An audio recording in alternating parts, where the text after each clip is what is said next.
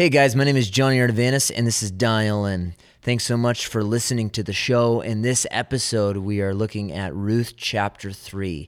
If you haven't already listened to the previous episodes in this series, you might want to go back and do that now. But for everyone else, let's dial in.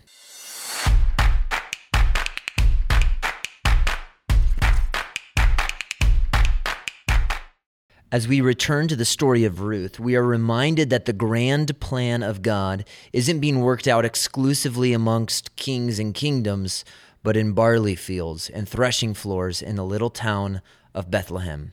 In chapter 2, we were provided with a healthy perspective of both a trust in God's sovereignty and a proactivity and initiative that undergirds God's people. God's sovereignty doesn't hinder human action. God's sovereignty propels human action. In chapter 2, it concludes with Ruth returning from the threshing floor with an ephah of barley, and Naomi asks, "Oh my, where did you get all this?" And Ruth responds, "In the fields of Boaz." And Naomi's response serves as the closing benediction of the second chapter and really the foreshadowing of the third. Naomi says, "May he be blessed by the Lord," but then she also adds, "That man is a close relative of ours, one of our redeemers." Like in any good story, the reader wonders at this point, is there more to this relationship with Ruth and Boaz? Is he someone that could come to their aid? Now, as we come to chapter 3 in our story, it's worth highlighting that narratives are not normative, meaning that everything happening in the story is not prescriptive for the life that we are to live, but rather descriptive of the account as it occurs. At the beginning of chapter 3, Naomi gives Ruth a series of instructions. Let me read those for us in the first 5 verses. It says, "Then Naomi, her mother-in-law, said to her, 'My daughter, shall I not seek security for you, that it may be well with you? Now, is not Boaz our kinsman, with whose maids you were? Behold, he winnows barley at the threshing floor tonight. Wash yourself, therefore, and anoint yourself, and put on your best clothes, and go down to the threshing floor, but do not make yourself known to the man until he has finished eating and drinking. It shall be when he lies down that you shall notice the place where he lies, and you shall go and uncover his feet and lie down. Then he will tell you what you shall do.' She said to her, 'All that you say, I will do.'" Now, these instructions have been debated by commentators for years. Did Naomi really send Ruth to seduce Boaz?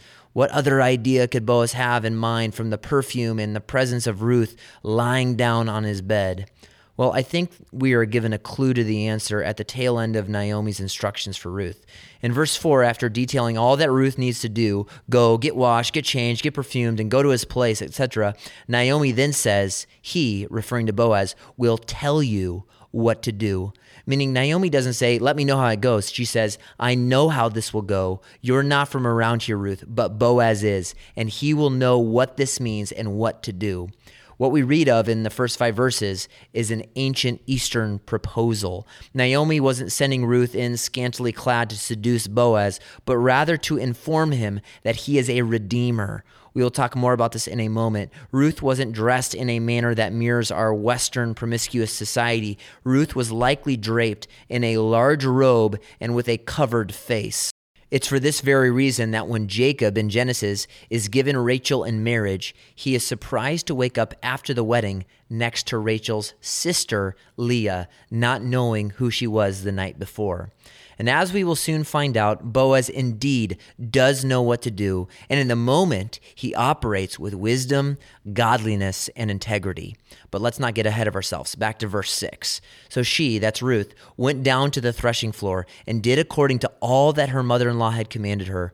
When Boaz had eaten and drunk and his heart was merry, he went to lie down at the end of the heap of grain, and she came secretly and uncovered his feet and lay down. It happened in the middle of the night that the man was startled and bent forward, and behold, a woman was lying at his feet. He said, 'Who are you?' And she answered, 'I am Ruth, your maid. So spread your covering over your maid, for you are a close relative.'"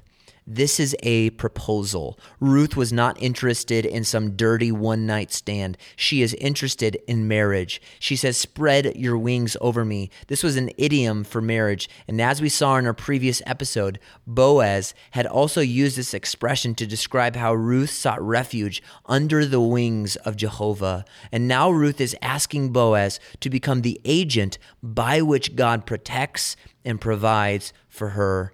When Ruth says this, spread your wings or become my redeemer, it thrusts us in verse 9 into one of the main themes of the book, and that is redemption. Before considering what the Ruth narrative highlights about the redeemed, let us first look at the rich tapestry of this biblical theme as we zoom out from this immediate book and understand it from the scope of all of the scripture. The need for a redeemer is at the very background of this book. By the end of the book of Judges, it seems as if Israel's situation was almost irreparable. Yet, as we covered in our first episode, there is a silver strand of royal hope running from Genesis to Ruth and beyond. This hope lies in the expectation of a future king from the tribe of Judah. This king was going to come and lead the people in righteousness and lead them in victory over their enemies. But redemption wasn't just an idea relating to the expectation of a coming king. It was something given by God in his law that would apply to a variety of circumstances. Back to Ruth for a moment. As it relates to Ruth's proposal, Ruth refers here to the law of levirate marriage. In this scenario of a husband's death, God had determined that rather than leaving women and children to fend for themselves, he provided a way in his law for them to be taken care of. Now pay attention to this because this piece functions as a main storyline for the second half of the book. Now, when God called his people, Israel, into existence, he established them as his own family. And this familial dynamic influenced how members of his family were to preserve and safeguard the other members in times of trouble. This preservation and safeguarding specifically related to two main things. Number one, the continuation of the family line, and number two, the preservation of family property. If you were impoverished and sold yourself into slavery, your kinsman redeemer, the relative closest to you, would come and buy you out of slavery and restore your freedom and restore your property to you. This was crucial because the blessing of God in the Old Testament was linked to the promised land that he had given to his people. God's land was to remain with his people and with specific families in perpetuity as a constant symbol of his kindness and blessing. The principle underlying the Levirate law was the importance of continuing the family line. The Levirate law stated that if a husband died childless, it was the responsibility of his brother to marry his wife and father a son to carry on the name of the dead, meaning that he would have a kid with his brother's wife. We see this in the next chapter of Ruth, in chapter 4, verse 5, that Boaz's commitment to marry Ruth was with the thought that he would raise up and carry on the name of Elimelech, Naomi's dead husband. Elimelech's legacy was dead. He had no heir to continue his name because both of his sons had already died. So if no son was born to him, his family line was going to be snuffed out forever.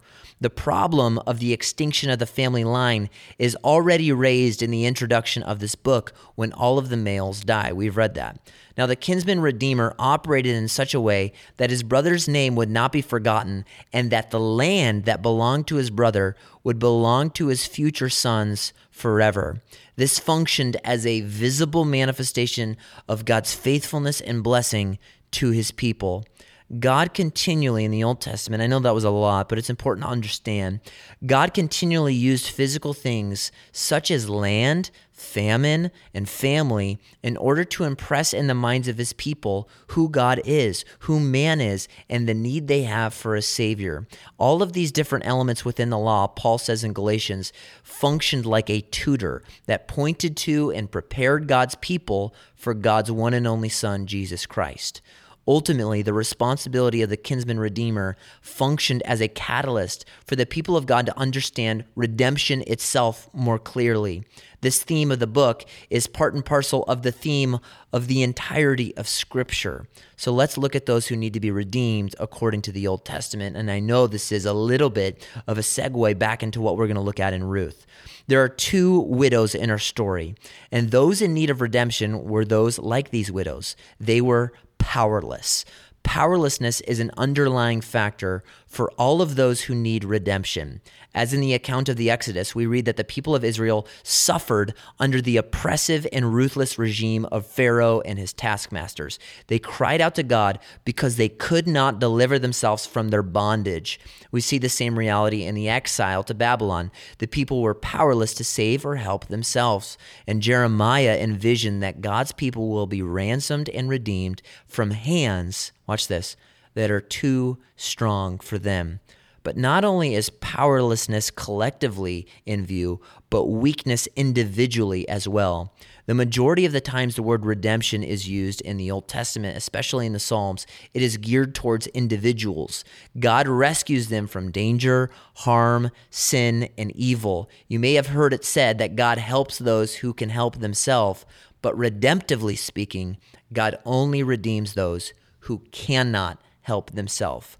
Additionally, when one functions as a redeemer in the Old Testament, they also are advocates on behalf of those who are helpless under the law and do not have a legal representation, such as the widow or the fatherless. Poverty is also a main description of those who needed redemption. The immediate and most pressing need in the story of Ruth is Naomi and Ruth's material poverty. They don't have bread on their table apart from the kindness of someone else. Through the resourcefulness of Ruth and the generosity of Boaz, their hunger is alleviated, at least for the duration of the barley and wheat harvest. But at the end of that time, the question is raised, what are we going to eat now? We have no land, we have no husbands, and these questions function as the trigger for Naomi's scheme in chapter 3. So as we have seen it thus far, those in need of redemption included those without family, without power, and without the resources to secure their own freedom and survival. The interesting thing worth considering is that redemption always was costly, not to the party being redeemed, but to the Redeemer himself. The redemption of property or family that had been sold into slavery was secured by a kinsman redeemer through the payment of a price. Deliverance didn't just happen.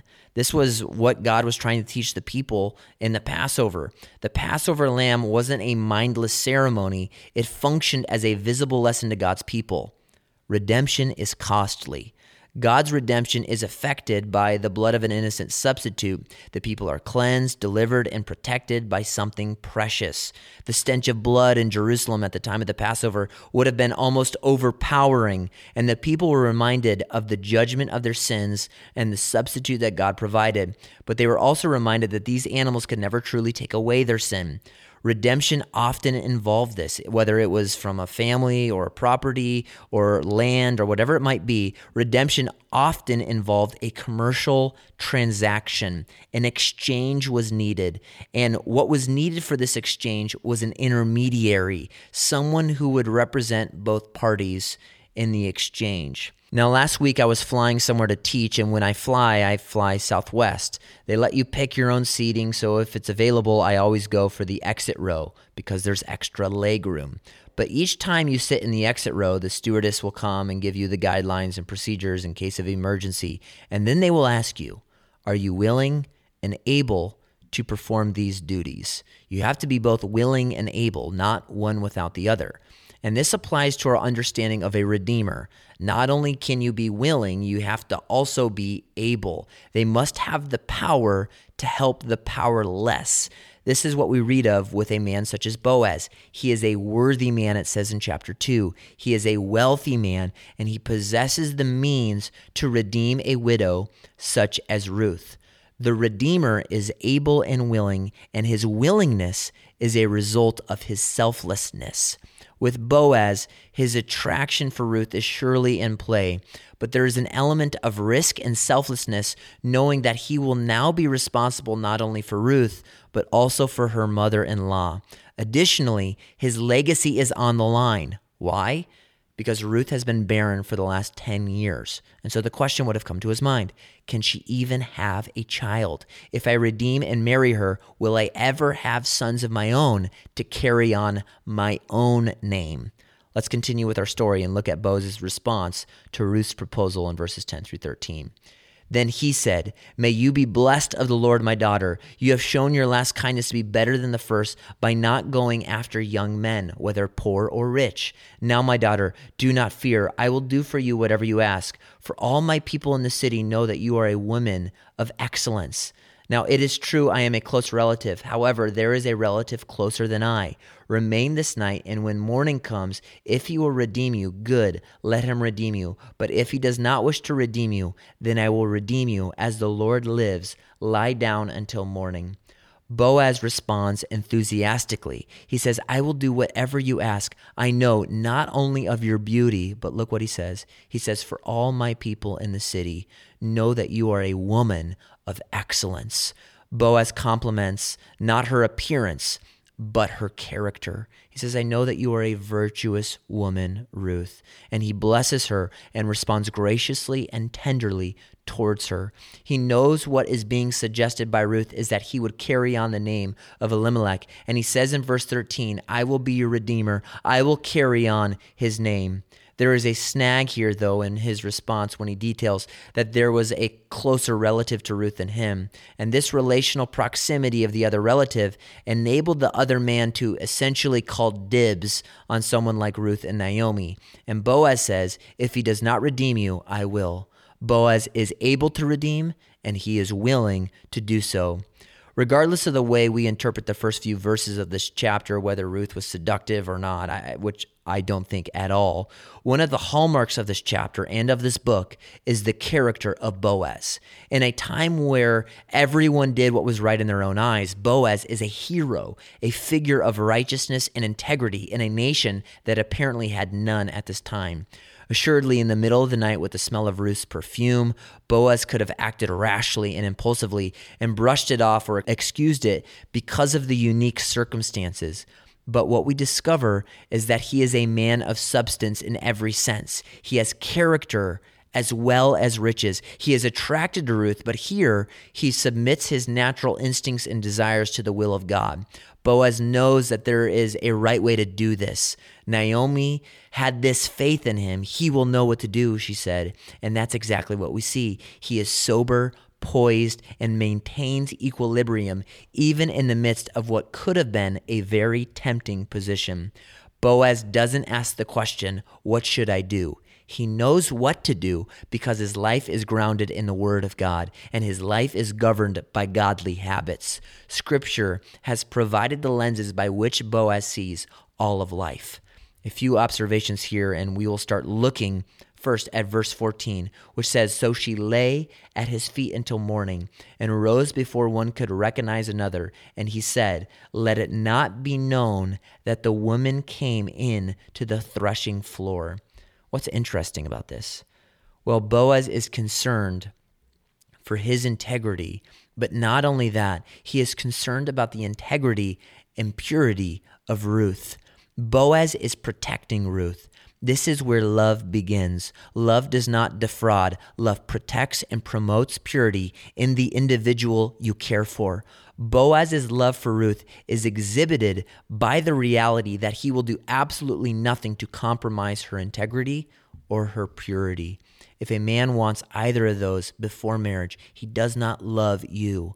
Boaz is more committed to God than he is to Ruth, and because of that, his commitment to her is as strong as possible because she is seen as an extension of God's kindness to him. What a man Boaz was. The only way most people we know will ever see the transforming grace of God in our own lives is through our own character. And those that knew Boaz, even a little, would know that his God must be a God of tenderness and compassion, of gentleness, righteousness, kindness, and love. I want to show you where this is all going biblically, but let me first read the last few verses of this chapter. Again, he said, "Give me the cloak that is on you and hold it." So she held it, and he measured 6 measures of barley and laid it on her. Then she went into the city. When she came to her mother-in-law, she said, "How did it go, my daughter?" And she told her all the man had done for her. She said, "These 6 measures of barley he gave to me, for he said, 'Do not go to your mother-in-law empty-handed.'" Then she said, "Wait, my daughter, until you know how the matter turns out, for the man will not rest until he has settled it today." Boaz sends Ruth home with a message to Naomi that reads, Naomi, I have received your message. Everything will be okay. I will take care of you, not just for tonight, but until your dying breath. Now, ultimately, the entire Bible is a story about Jesus Christ. And while it wouldn't be fair to say that Boaz is a type of Christ in a technical sense, it is appropriate to say that he resembles the character of his Savior. But not only that, understanding the role of the Redeemer in the Old Testament can only serve to magnify our understanding of what Christ accomplished for us at Calvary. Remember that those in need of redemption are impoverished, enslaved, powerless, alone, helpless, destitute, without legal representation. And redemption is secured at a cost. A transaction is involved. The blood of an innocent substitute was required. Selflessness was involved. A mediator was involved. Someone who would come and represent those in need of redemption, such as the orphan and the widow. We see the full expression of all of these realities in the work of our Redeemer, Jesus Christ. Jesus' death is the ransom paid for the redemption of many. Paul makes it clear that we have been bought. Did you know this? You have been bought with a price, it says in 1 Corinthians 6:20. Peter reminds us that we have not been purchased with silver or gold, like the way Boaz would have purchased Ruth, but with something precious, the blood of Jesus Christ. Revelation 5:9 says, and they sang a new song, saying, worthy are you to take the scroll and to break its seals, for you were slaughtered, and watch this, and you purchased people for God. With what? With your blood, from every tribe, language, people, and nation. What's the motivation here? Why redeem the helpless, hopeless, and powerless? Why would a redeemer do this? Well, the answer to that question is one of the key words of this entire book. It's hesed. It's loving kindness. God's kindness is one of the central themes in all of Scripture. And in the story of Ruth, it is exemplified and exhibited by Boaz. God's kindness is the only characteristic he mentions twice to Moses in Exodus 34. And when we come to the New Testament, after hearing of our condition in Ephesians 2, that we're dead in sin, we read that God made us alive. Why? Because he is rich in mercy and rich in kindness. In Titus 3:5, it says that he saved us because of his kindness. And his kindness is demonstrated in such a way that, like redemption in the Old Testament, the redemption he offers also includes a familial element to it. He does not deliver those in need merely and then ditch them. He brings them into his family. Galatians 4 says that our Redeemer grants us the privilege to share in the family of God, saying, but when the fullness of the time came, God sent forth his Son, born of a woman, born under the law, so that he might redeem those who were under the law, that we might receive the adoption as sons. And those who are adopted share in the inheritance of the Son, not just in the land of Canaan, but the whole earth. We don't just receive an inheritance from God, we inherit God himself. And this inheritance is imperishable, undefiled, and unfading for us. If someone was curious as to how God loves his own, a person living in Bethlehem at the time could have answered and said, as Boaz loves Ruth, sacrificially, selflessly, kindly, tenderly, with compassion. He is not only able, but he is willing to redeem. Stay dialed in.